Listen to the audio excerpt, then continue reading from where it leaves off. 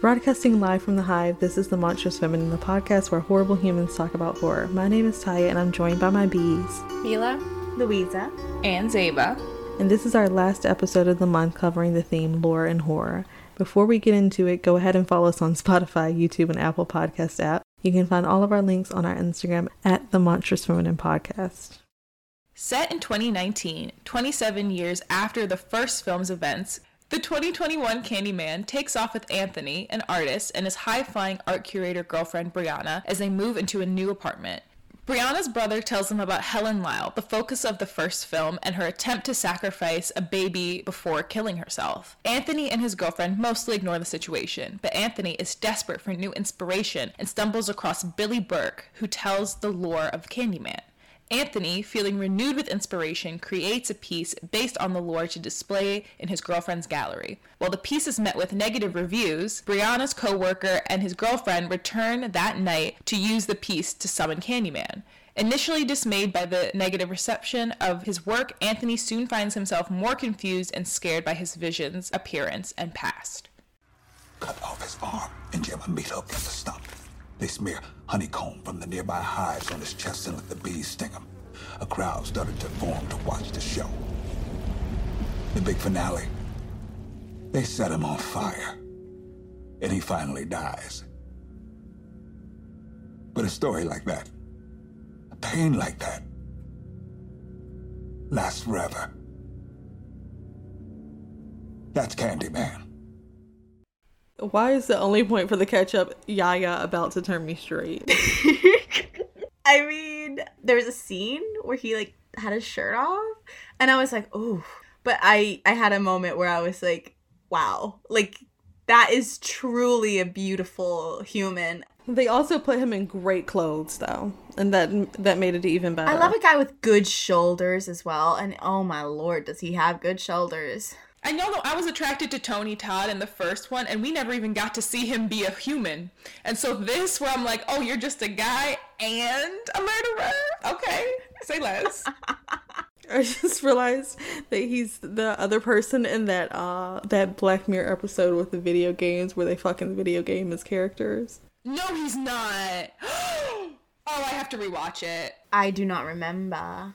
He's like the rich one in the episode who's like, we gotta keep doing it. Nothing ever felt that good. But to be fair, I don't remember the other guy as well. I only remember the on-screen, their video game characters. Fucking. Fellas, is it gay to like your friend in the video game? Yeah, it is. It is gay and you should do it. There's no philosophical debate about that. It's fucking gay. You are a homosexual. I played GTA the other day for the first time, and I followed all the laws. I drove regular, I stopped at all the lights, I drove to the strip club, and then I tried to get a girlfriend, and she wasn't interested. Hey, I'm sure you have more game than that. Well, I bought lots of lap dances from her and gave her lots of compliments and money, but she didn't want to come home with me. Was she in the strip club? Yeah, she was a stripper. She rejected me, I went home and got, violently high. In the game, you can get high in the game. We know what happened. I was like, fuck, I couldn't even get a GTA girlfriend. This episode, our Witch of the Week, is Sosa.tr, and they said, can't wait to hear your thoughts on Candyman, moon smiley face emoji. Well, you're in for a treat because that is what today's episode is going to be about. Thank you so much for your support and for leaving us a comment. Friendly reminder that we are also on Patreon. For £1 a month, you can gain access to our Discord. For £3 a month, you can hear uncut discussions for our main episodes. And for £5, you get all of that plus a bonus episode. If you enjoy our podcast, please support us. Okay. So I will say the first review that I read was I think it was Vox who did it, or Vulture, the Vulture interview. I read it before I saw Candyman in theaters. I saw it the very weekend it came out. So it was the one of the very, very first reviews that came out was the Vulture interview. I really wish I hadn't read that, before going into it. I think, it, bummed me out. I was like, oh, man, from reading that alone and not having seen it, I imagined that the issue with it was that it was just shallow. It was just, a shallow horror movie, wasn't scary enough, didn't make use of the opportunity to do with the lore of Candyman what could have been done to make the commentary that could have been made. So I was like, that seems to be what this reviewer is saying. And I was like, okay, worst case scenario is that, like, it was just a missed opportunity of a remake, and that would be a bummer. But when I saw it, I was like, I could not disagree more. Like, at least with that particular point. There are issues that I had with it that were not the issues. Wait, what was the point they made? Basically, what I got from it is that they thought that the original had more, that the original was better and had, like, did more with the lore, did, like, made a better, objectively better horror film than the remake. And to me, I'm like, it doesn't matter about, like, my fan of, like, what makes good horror and bad horror and classic and scary versus not scary. The original's a fucking mess. And from its inception, the root, the core of it is problematic. And I don't think that, like, I can't imagine any remake made in our decade that, like, could not have improved upon, like, what is at its root, like, a problematic story. And so, like, so that is when I think I dismissed whatever she had to say after that, because I'm like, the original's not good. I also read, like, a few negative reviews, which I think were critical of this film, this 2021 version of Candyman, and I just kind of thought, I don't think y'all are being fair, because whatever is wrong with the sequel is still because of the original. You know what I mean? Like, I think the sequel can at times be the spiritual sequel, as it's so called. I don't think it's a remake, and I'll get into that, but, like, I think the spiritual sequel is messy because the original material was messy, and I think that they had two really big tasks with this film, which was correct the wrongs of the first one and, like, acknowledge that Helen was a problematic character and everything that went wrong there, and then also change the lore into Candyman doesn't kill, like, black people from the projects. He kills people who committed the racism, like, racist people. He kills racist people because he was originally a tortured and murdered slave, right? And that makes more sense. And I think they did the first bit well, in that they acknowledged the legacy of the first film and tried to, like, say it was problematic and whatnot. But I don't think they did the second bit very well, which was change the lore, only because it was hard to change the lore, because if you're not going to do a remake and you're going to do a sequel, then you are kind of stuck with the original lore, which is so deeply flawed that any kind of transition into making Candyman a symbol of vengeance rather than a symbol of, like, what came to be understood as, like, black on black mythical crime, right, in the first film. I don't know if it quite landed for me because it was kind of at the expense of logic. I mean, I prefer that interpretation, but, like, it didn't work for me necessarily because it was, like, it was just very rushed. Like, all of a sudden we had, like, our only understanding of why Candyman was a symbol, why Anthony as Candyman would have been a symbol of vengeance as opposed to all the other ones, was simply because we had Burke, this, like, equally traumatized from youth figure, being like, you will change it. Like, we didn't really get any other compelling evidence for why this Candyman would be the one who didn't kill black people, but would be a symbol of, like, an agent of sort of empowerment or something. So for me, it didn't really work in that way. But I don't fault the sequel for that. I don't fault it for its, like, pacing or anything, because they had two really big tasks, and if they were going to do a sequel from the original, then it's kind of the original's fault, because it set up that whole problematic myth of killing black people as opposed to white racists in the first place. So that's kind of what all the critics for me missed who had negative reviews, is that, like, you're blaming the sequel for something that the original set up. And if anything, you should go at it at the angle of, like, why didn't they just remake it? Which I think they probably should have. I definitely agree a lot with what you said, Louisa. My thing was partly the whole thing that Billy Burke comes up with doesn't make sense in the way of, well, he's still the person who is sawing off his hand, which that was something in the original that they did to Candyman and part of why the lore started. But he does everything to Anthony's body, like in terms of putting that hook violently into his arm. And the only thing that we have is he sets him up also to be gunned down by the police. And now he's gonna be a protector of black people. That does not make sense. In addition to that, I actually thought the review, some parts I really agreed with, because when I watched this, I did not see Nia DaCosta's voice in it at all. she has like her first film Little Woods is so different from this one, and when you watch this feels like a Monkey Paw film, and I hate for things to feel like everything in a production company makes is just the same thing. But in a way, this is about to be the hottest of takes. As much as I thoroughly enjoyed Us and respect him as a creator and a director, an actor, Anthony's character sort of feels like Jordan Peele to me. If you think about the way that like when Get Out came out, because when Get Out came out, I think people put these high expectations on him to be like the greatest black filmmaker of horror. And everything that he's made after that, people just have not loved as much as Get Out. So it's like this infinite chase to like continue to make stuff, and it's landed him at Candyman, and like the situation in the film feeling like, oh, he was supposed to be the next great black hope of art in Chicago and renew all this interest in the city and his community, and it doesn't happen. Like when he makes the Candyman portrait, it had negative reviews, and that's exactly what happened with this movie. So I feel like in a way, like it must have been, has like a weird relatability factor of like how things are never going to be as good as that one thing that maybe blew you up. You're like chasing the dragon kind of thing.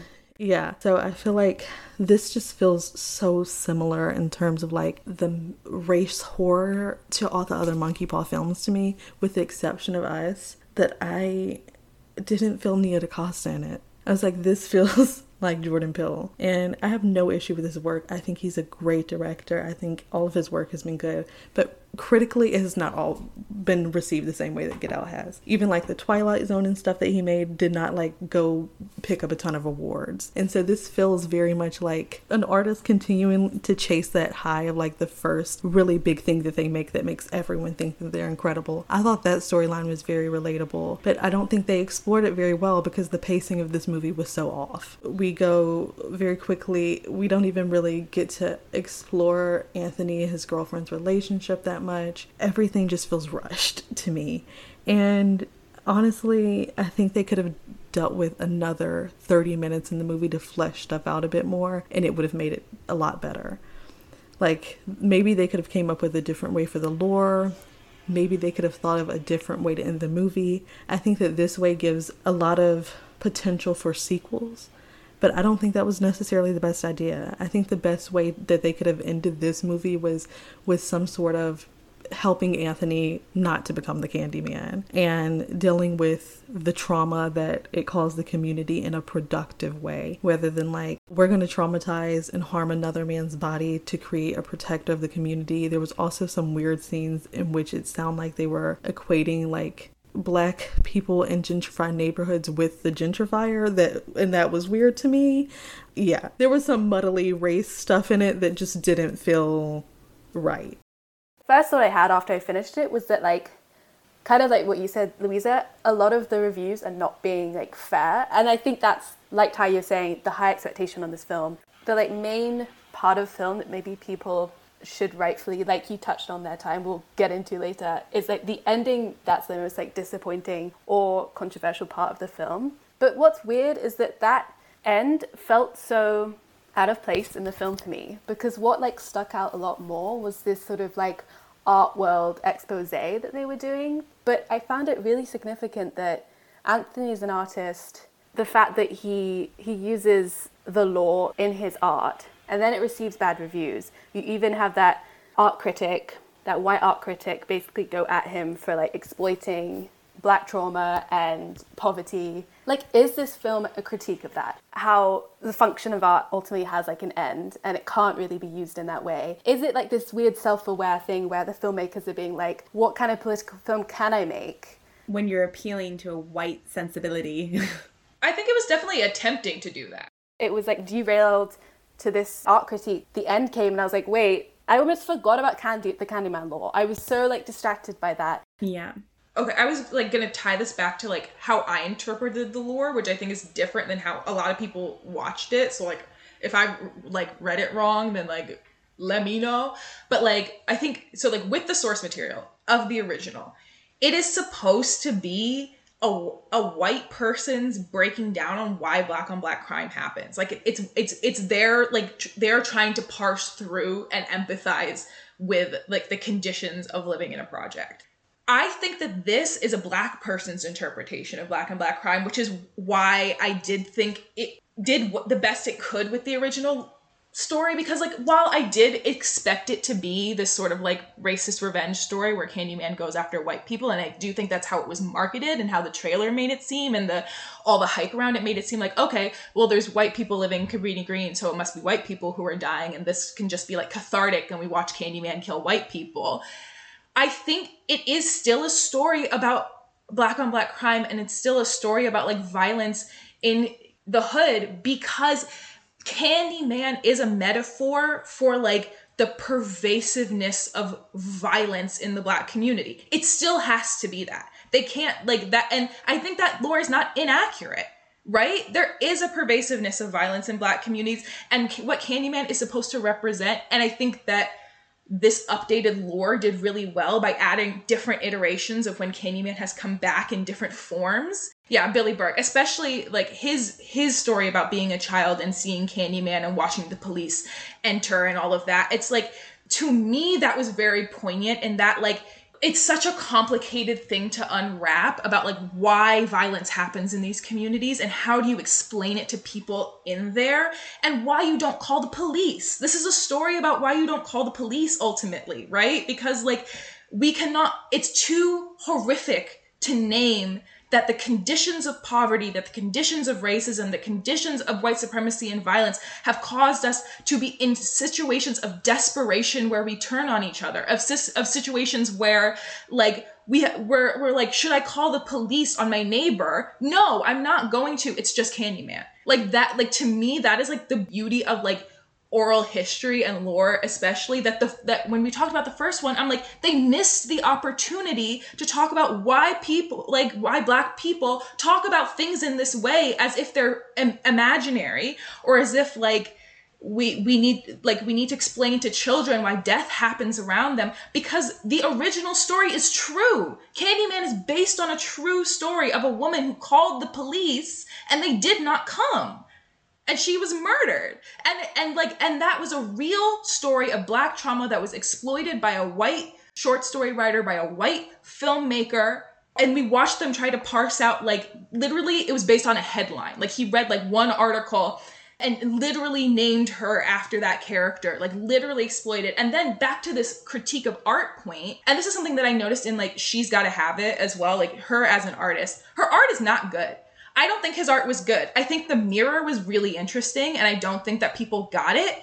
But his art, like what his girlfriend said, she's like, it's just violent. And she's right.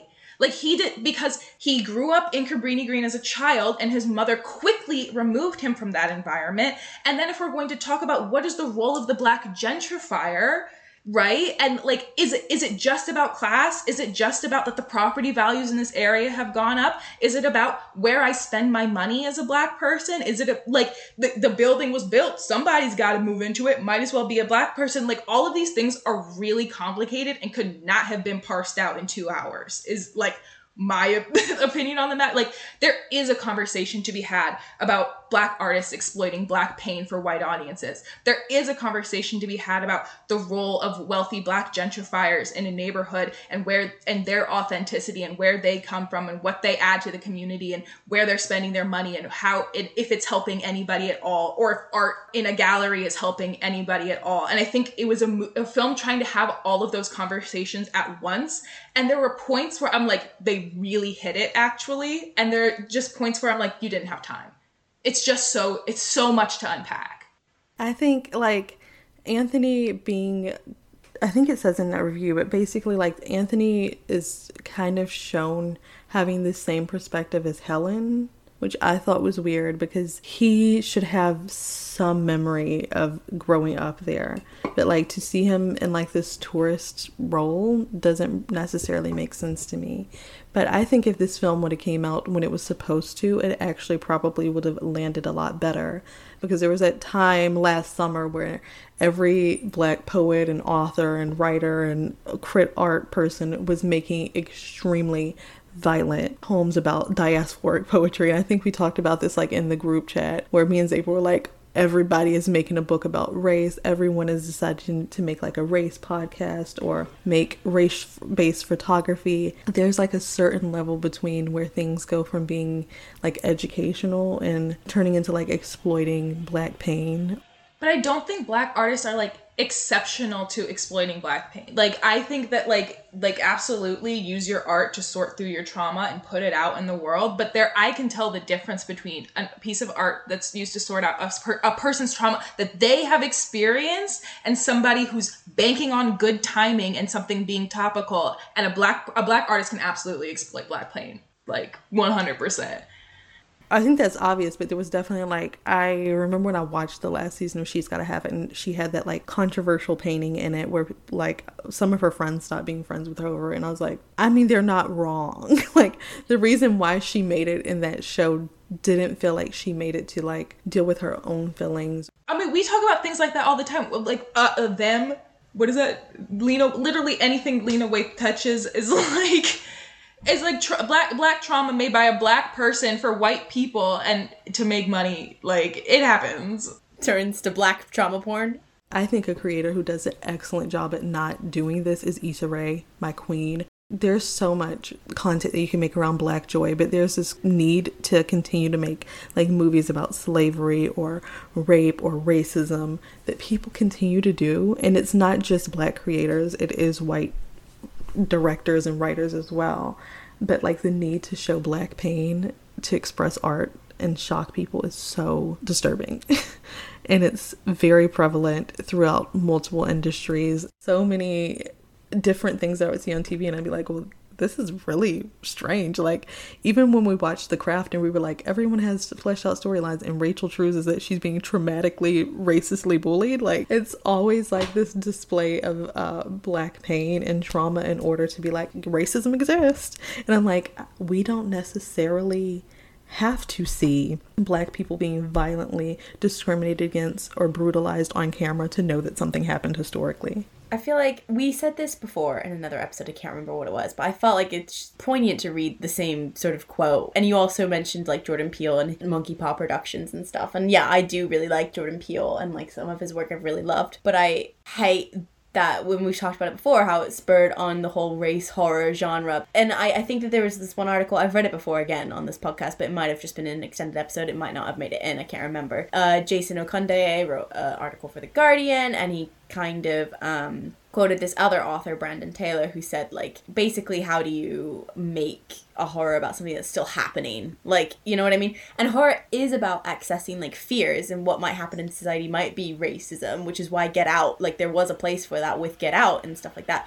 But the fact of the matter is, like, taking something very, like, real and making it so literal in horror and making that the horror and, like, trying to make it a metaphor when it's not a metaphor, it just doesn't really work in horror. Horror is about, like, a kind of unknown, unseeable, deep psychological psyche, and that's what's fun about it. But I do think Candyman is that. Like, I think Candyman is a successful metaphor. Like, I don't need to literally see the police shoot somebody, but I do think that, like, psychologically, if we're talking about, like, the tools of horror, Candyman is 100% a monster based in subconscious fears and, like, literal violence. You know what I'm saying? I think so, but, like, I agree with you. I liked the whole, like, iterations of Candyman interpretation that they did. I just think that they did it at the expense of logic because they had too much to contend with the first lore of the original. I did not like what you said, Taya, Burke's character, how he turns into some random madman who perpetuates violence against another Black man for the sake of reenacting the myth. But I don't think it's random. I think the metaphor is, like,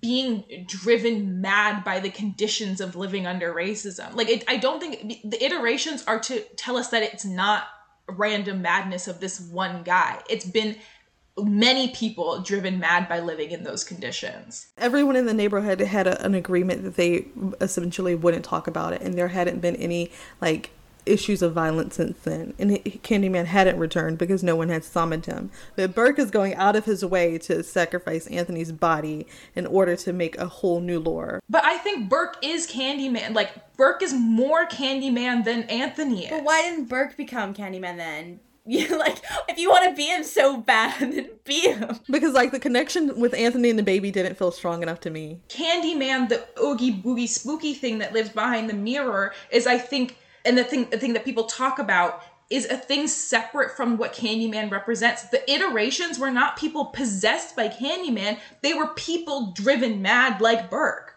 Like, that was the point, is that they shot an innocent man who was, like, giving people candy. They shot an innocent man who people thought was being possessed by Candyman. I'm saying that the people who are driven mad by living in the conditions, that is what's so brilliant about the metaphor, is that it's not a supernatural thing that possessed somebody. It's real people committing acts of violence being pushed to the point of madness. For sure, but I just feel like that would have been landed better if they didn't have, at the same time, Anthony becoming slowly possessed by Candyman. Like, because I think they're showing there is a possession narrative. The first film messes it up because the first film has a white woman, and so it doesn't quite land as well because she's not driven mad by racism. She's basically chosen by Candyman. That's the problem with possession, is that, like, that was our beef with the first one, is, like, possession is too much of a cop-out. Because, like, what you're trying to say, violence happens because of circumstances, but instead what you said is that people get possessed, literally possessed by a spirit of violence. Yes. I guess all I'm saying is, race with horror, very sticky business, hard to do right. You have so much to contend with. Like you said, they shoehorn too much into this. I mean, if you have to link to a page at the end of your movie where you have academics all discussing the film and dissecting the film, then maybe you put too much in it. Do you know what I mean? Like, if I can only understand a film and all its complexity and, like, everything it was trying to do, only if I sit down with Tanana Reeve and have her talk about it with everybody else. There's a lot of people on that panel, but I just know Tanana Reeve because we've talked about her before. But, like, if that's the case, then I think maybe it's a bit too much in the film, and I think they could have chosen, just focused on one. Like you said, I think, Ty, like, not having Anthony be Candyman, maybe Burke being Candyman, I don't really know what to do with it. I just know that it was good up until a point, until I was just like, it's weird now. And even, like, throwing in his girlfriend's, like, history of her dad committing suicide because he had, was it schizophrenia? I don't know, but they said in, like, it was a comment, in their, like, round table that they had, it was a comment on, like, male suicide, particularly black male suicide. And I'm like, that's great, but there wasn't enough time for this. Yeah. I feel like rather than Burke being this figure of, like, endless cycles of violence driving you mad, I think Candyman, it should have stuck with Candyman as that sole figure. And then you said, Zeba, there's maybe some, like comparisons between the two. But I feel like Candyman, does he have a name, like the original man? Yeah, he does. I forget.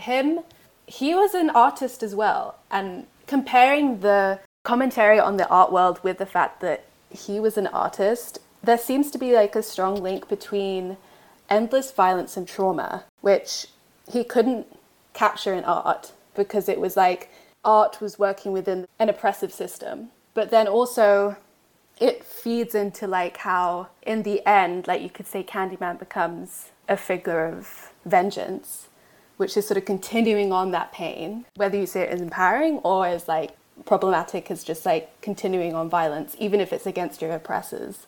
I did like to see him take those cops out. That was very cathartic for me. Sure. But it was just awful after his forcibly cut off and he was possessed and it's against his will. I think that's the problem, that he was another unwitting victim. I don't know. I just thought it was weak. I didn't like Anthony as it. I just thought it was really rushed and I don't know how they made that leap. The end product, great. The execution, not so great. It's kind of a side effect of, like, the fact that I feel like people don't take things in good faith anymore. Like, I sent you guys, like, a thread on Twitter about it earlier where people were saying, like, you can tell people who are very active online because of the way that they present an argument is, so there's no way that you can find a loophole and be like, gotcha, you're problematic. It's like, this film has, like, sort of the same effect of where it was, like, very explicit about what it meant, even as in, like, saying, here's something else you can watch to describe every point in the movie, to, like, check all these boxes to be like, there's no way you can misinterpret what we were trying to do. At the same time, I think because it is so obvious in some of the things that it's trying to do, but also makes so many reaches in terms of, like, trying to cover mental health and suicide and gentrification and violence in Black communities, that it doesn't do anything well because it's just trying to do too many things, to the point where, like, when I watched the end, I was like, I'm not really sure how I'm supposed to feel. It was definitely fulfilling to watch him save Brianna from that situation and kill those cops. That was definitely satisfying, but I was also like, but his life is fucked. Like, he got murdered and possessed. How is this any, like, vindication? She, like, lost her partner and has to deal with the trauma of watching his arm get sawed off in front of him and seeing him be shot to death in front of her. Also, more police come. More police come to that situation. Who are they going to blame? I don't know. It just doesn't seem like she's going to get out of that, to me. And I feel like sometimes in these movies that are trying to do race and horror, they don't really think about how they're putting too much trauma onto the black female characters. Because Brianna got so much fucking trauma in this movie. I'm like, she's already dealt with the fact that she saw her dad commit suicide. And we give her, watch your boyfriend be murdered by cops in front of you by being shot to death. And watch his arm get sawed off. And I'm like, how on earth does this feel like it's not extremely traumatic for her?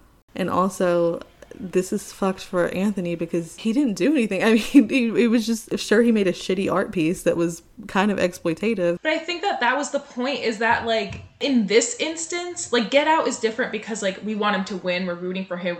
In the end, he does win. And we're like, yeah, he won. Good 1 point for black people. But I think in, like, the ending of this, because it is about, like, pervasive systematic issues, it's about gentrification, it's about black on black crime, it's about all kinds of violence in, like, the art world, it's about things that are continuing. It makes sense to me that Anthony was, like, eaten alive. It makes sense to me that he doesn't survive it because, like, so many black people don't survive it. But Brianna, the fact that they just let her run away, I'm like, oh, she's going to jail. Like, there was no doubt in my mind.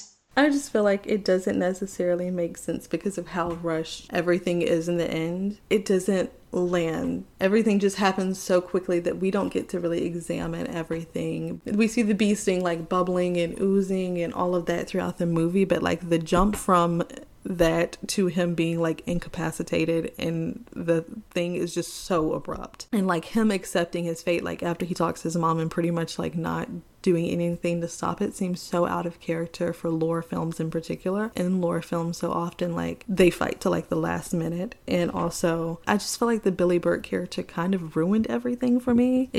I get what they were trying to do with that character, but, like, weird mess in my opinion. Too much was trying to be done with one character that we didn't really have a lot of background about besides the parts of the lore that he told. And also, like, the connection between Anthony being the baby that was almost sacrificed don't feel any stronger than Billy watching his sisters and everything get murdered and all that version of the Candyman lore. They don't feel that different. There was, like, no contact of, like, the baby being marked by Candyman or something like that would make him, like, he has to be the vessel. I thought that was implied, that, like, Candyman was coming back for him. I didn't feel like that was necessarily implied. And also the fact that he, like, lives his life up until this point completely fine. Because he stayed away from the area. Like, the second he went back to the haunted ground, he was haunted.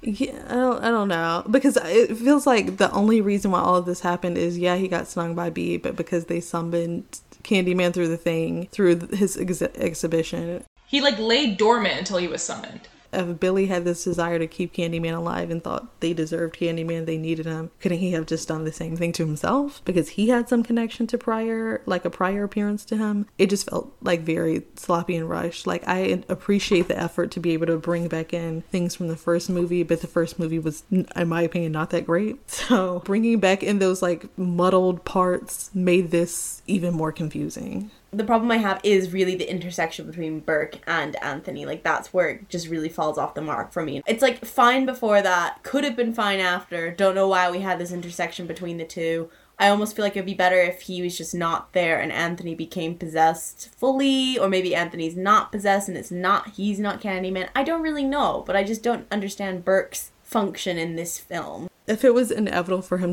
if he came back to those grounds, it was inevitable for him to turn into Candyman or to be possessed, then it didn't make sense that Burke had such a heavy role in basically initiating everything. Because Anthony could have just been like, I'm gonna, you know what, I'm gonna embrace my destiny and I'm gonna become Candyman, but I'm gonna be the vengeance figure. He kind of chose it at the end. Only after he's murdered. He's like, might as well. Well, like, he easily could have just, like, haunted and, like, not done what, like, he'd not been an agent of vengeance, but, like, it was a bold assumption on Burke's part to think that he would just go along with it. Remove Burke. I wish he had just chosen it for himself to be like, this is gonna happen. And maybe he didn't need to die through shootout with Brianna and that weird... It's just the ending. I have a problem with the last 10 minutes. We talked about this on the Get Out episode, how much we appreciated that there was no, like, police brutality at the end and that we just assumed that he walks away. And I think this could have done without that. It just added a layer of trauma that I certainly didn't want and I didn't expect coming into this. And when Burke explained his plan, I was very confused on why he would want to enact that type of trauma onto Brianna and Anthony. It just felt unnecessary and pretty much like the same issue that we had with the first film of like perpetuating racist violence on other Black people, because Burke's problem is with the Chicago PD and the police being brutal. So like using another Black man's body in order to have that violence perpetuate onto him and be like, but he's going to come back and be our savior, felt very strange. I don't think we're supposed to root for him, though. Like, I don't think we're supposed to agree with his plan or want it to happen. You said he's just driven mad and everyone's consumed alive, but I mean, I get that, but I also think that's too easy for me. Sorry. Too easy of an explanation. This might be getting like a little too meta, but I do feel like it lays so much groundwork for like critiques of using Black trauma in art that in the end, I don't know whether this was conscious, but choosing that ending, excessively violent and brutal ending, is it not like fulfilling the very thing it's critiquing? And or maybe it's like that's a comment on like these endless cycles of violence that feel perpetual and inescapable. But then even if that is so, it's still... And then with the reviews it got, it's even more meta, because it's literally like, they're literally being like, every time Black people try to talk about Black on Black violence, that white people don't understand it. Every time we try to depict violence, white people don't understand it. And then when they try to depict violence, all the reviews were like, why wasn't this like Get Out? The sequel's messy and we don't have clear thoughts on it because the fucking first one was messy. And it should have just been a remake. And then we all could have got, if we just remade Candyman and had him kill the racist, we would all be fine right now. But instead we had a fucking sequel to the original, and now we have to contend with the fucking myth again. It was a really good effort. And if they were to remake it, I'd love to see what they do to Helen. I would love to see what they do to Helen. Because, like, I rewatched the original a little bit before I went to see it in theaters. Like, or I actually didn't. I just walked in on the ending. My roommates were watching because they'd never seen it. And I was like, oh yeah, they all go to that lady's funeral like she was queen of the ghetto. It's the most disgusting ending I've ever seen. They worship that white woman for eternity after that. But they even had that in this film low key, because she was like, they brought back that one, I can't remember the name, but they brought back Anthony's mother to be like, she saved you, everyone got the myth wrong. And I was like, what? You're meant to be critiquing this. And even when like Brianna's brother tells him about Helen at the beginning, he doesn't say it from like her perspective, like she was somewhere she shouldn't have been. I thought that was supposed to be like, because everyone just like was hush hush about it for a long time, and then like I was taken aback by like in the beginning when they started like telling bits of the Candyman story. I'm like, that's not how it goes. Like that's not how it is in the original. And I realized that it's like, oh, that's how the fuck oral histories work. Everything gets muddled up and everybody remembers it wrong and everybody like has a different version of what happened. So like the fact that they remember Helen in this way as a hero because it was completely warped and misinterpreted is also how people watched the movie. And then at the end, he's like, tell everyone. He's like initiating a new law. Burke has that one line where he's like, people only paid attention because a white woman died or something like that. And there is a commentary on like her place in this narrative for sure. But then at the same time, you do have that one line from Anthony's mother being like, oh, but she saved you. So I'm just like, which is it? Just remake the thing. Different people can view the situation differently. I think that's the point they were making is like when a story is oral and multifaceted and lost to time, and it's all a telephone game. That's, I thought, was the point, is that there are multiple perspectives and nobody really knows what happened anymore. You're right. But do I want this? Do I want to work for this? No, I just wanted a straight up movie about Candyman coming back and killing, like, racist white people. That's what I wanted. And I didn't really, we had to do a hop, skip, and a jump to get there, and I think it was hard. And I want an easy remake. Thank you very much. I would argue that in this one, even though, like, the way that it was marketed, I thought I was getting a horror film about gentrification and white people being on this ground where all this trauma happened, and then as a resort experiencing violence. What I got was not what I was told I was getting. I almost wish all the characters were white besides the, like, main ones. Because my issue is, at the end of the day, even despite the commentary on gentrification, it still looks like the black people got the short end of the stick in this. It still sucks. It's still not giving me what I thought I was gonna get. The only white people who died in this movie are the people from the art gallery and the police. No, and those teenage girls who randomly say it in the bathroom. I think that was a cheap shot. That was a cheap scene. A cheap scare. That was a cheap shot. And those are also still kids, so. You're right. The way that it was marketed before anybody saw it was that now Cabrini Green is gentrified. Only white people live here, and Candyman, as we remember him, still haunts the land and kills white people now. That is what we were sold. And I think, had they told us that we want to play with the lore, we want to do something more complicated, we want to give this nuance, we were promised, like, a revenge fantasy slasher, and that's not what was delivered. Was he killing the people? Was he killing the police officers because he is an agent of revenge? Or would he have also killed Brianna if she was standing outside the car? Why is he able to demonstrate the restraint to not kill Brianna? Because he's special. No, but why? Like, why didn't all the other victims who were Candyman have that power to restrain? He has a romantic relationship with Brianna. Like, that was his girlfriend. If it was a different person who he had no connection to, would we have seen the same thing? Like, perhaps they should have decided, if they were going to go this route, perhaps they should have did one more scene of her getting away, or jumping to a scene of someone else being in a situation and summoning Candyman and him acting as an agent of chaos, and then bouncing off into the sunset, or like giving a little nod. So we know that he is specifically only going to kill racist people. I liked the connection with Anthony. I did not. And maybe it's because I didn't like seeing Yaga suffer for being so fine. Yeah, they shouldn't have fucked with his face. Yeah, they should have kept him hot. But I liked the baby connection, that he missed out on his opportunity to be sacrificed. Candyman was like, let's redo this. But, like, why would he have been different? Why would he have been different? This is the key thing of, like, that's not fulfilled for me. Why do he have some sense to not kill her? Yeah, like, why doesn't he kill, I don't want him to kill black people, but why doesn't he kill black people? It makes I think no we're sense. just suspending our disbelief on that one. But I refuse to do that. I'm kind of with Louisa in the fact that I just feel like they didn't clearly enough show me that he was not going to kill black people. I feel like they had a great number of things that they wanted to explore here, but they just did not have the time nor the writing to explore them the right way. Like, I can't say I hate it, because like, it wasn't a terrible watch or anything. It wasn't like I walked away thinking it was a bad movie, but it didn't, to me, renew any of the mistakes from the first movie. All of this being said and done, I think it's a good sequel, because I think it's hard. It was impossible. They had an impossible task, and I think they did the best they could have with the original material. My issue is that, like, straight up, I don't think it needed a sequel. I think it needed a remake. So, like, I was probably never gonna like all of the points. And like I agree that it did some things well, Zeba. I agree Tyler did, and Mila that did some things not so well. And I'm just kind of like, I don't know. We're just facing the same problem that we have with the original in some areas. And we keep hitting this fucking wall. Maybe we should just stop doing remakes, and maybe we should just make new things. You know what? Nostalgia's taken us to the end.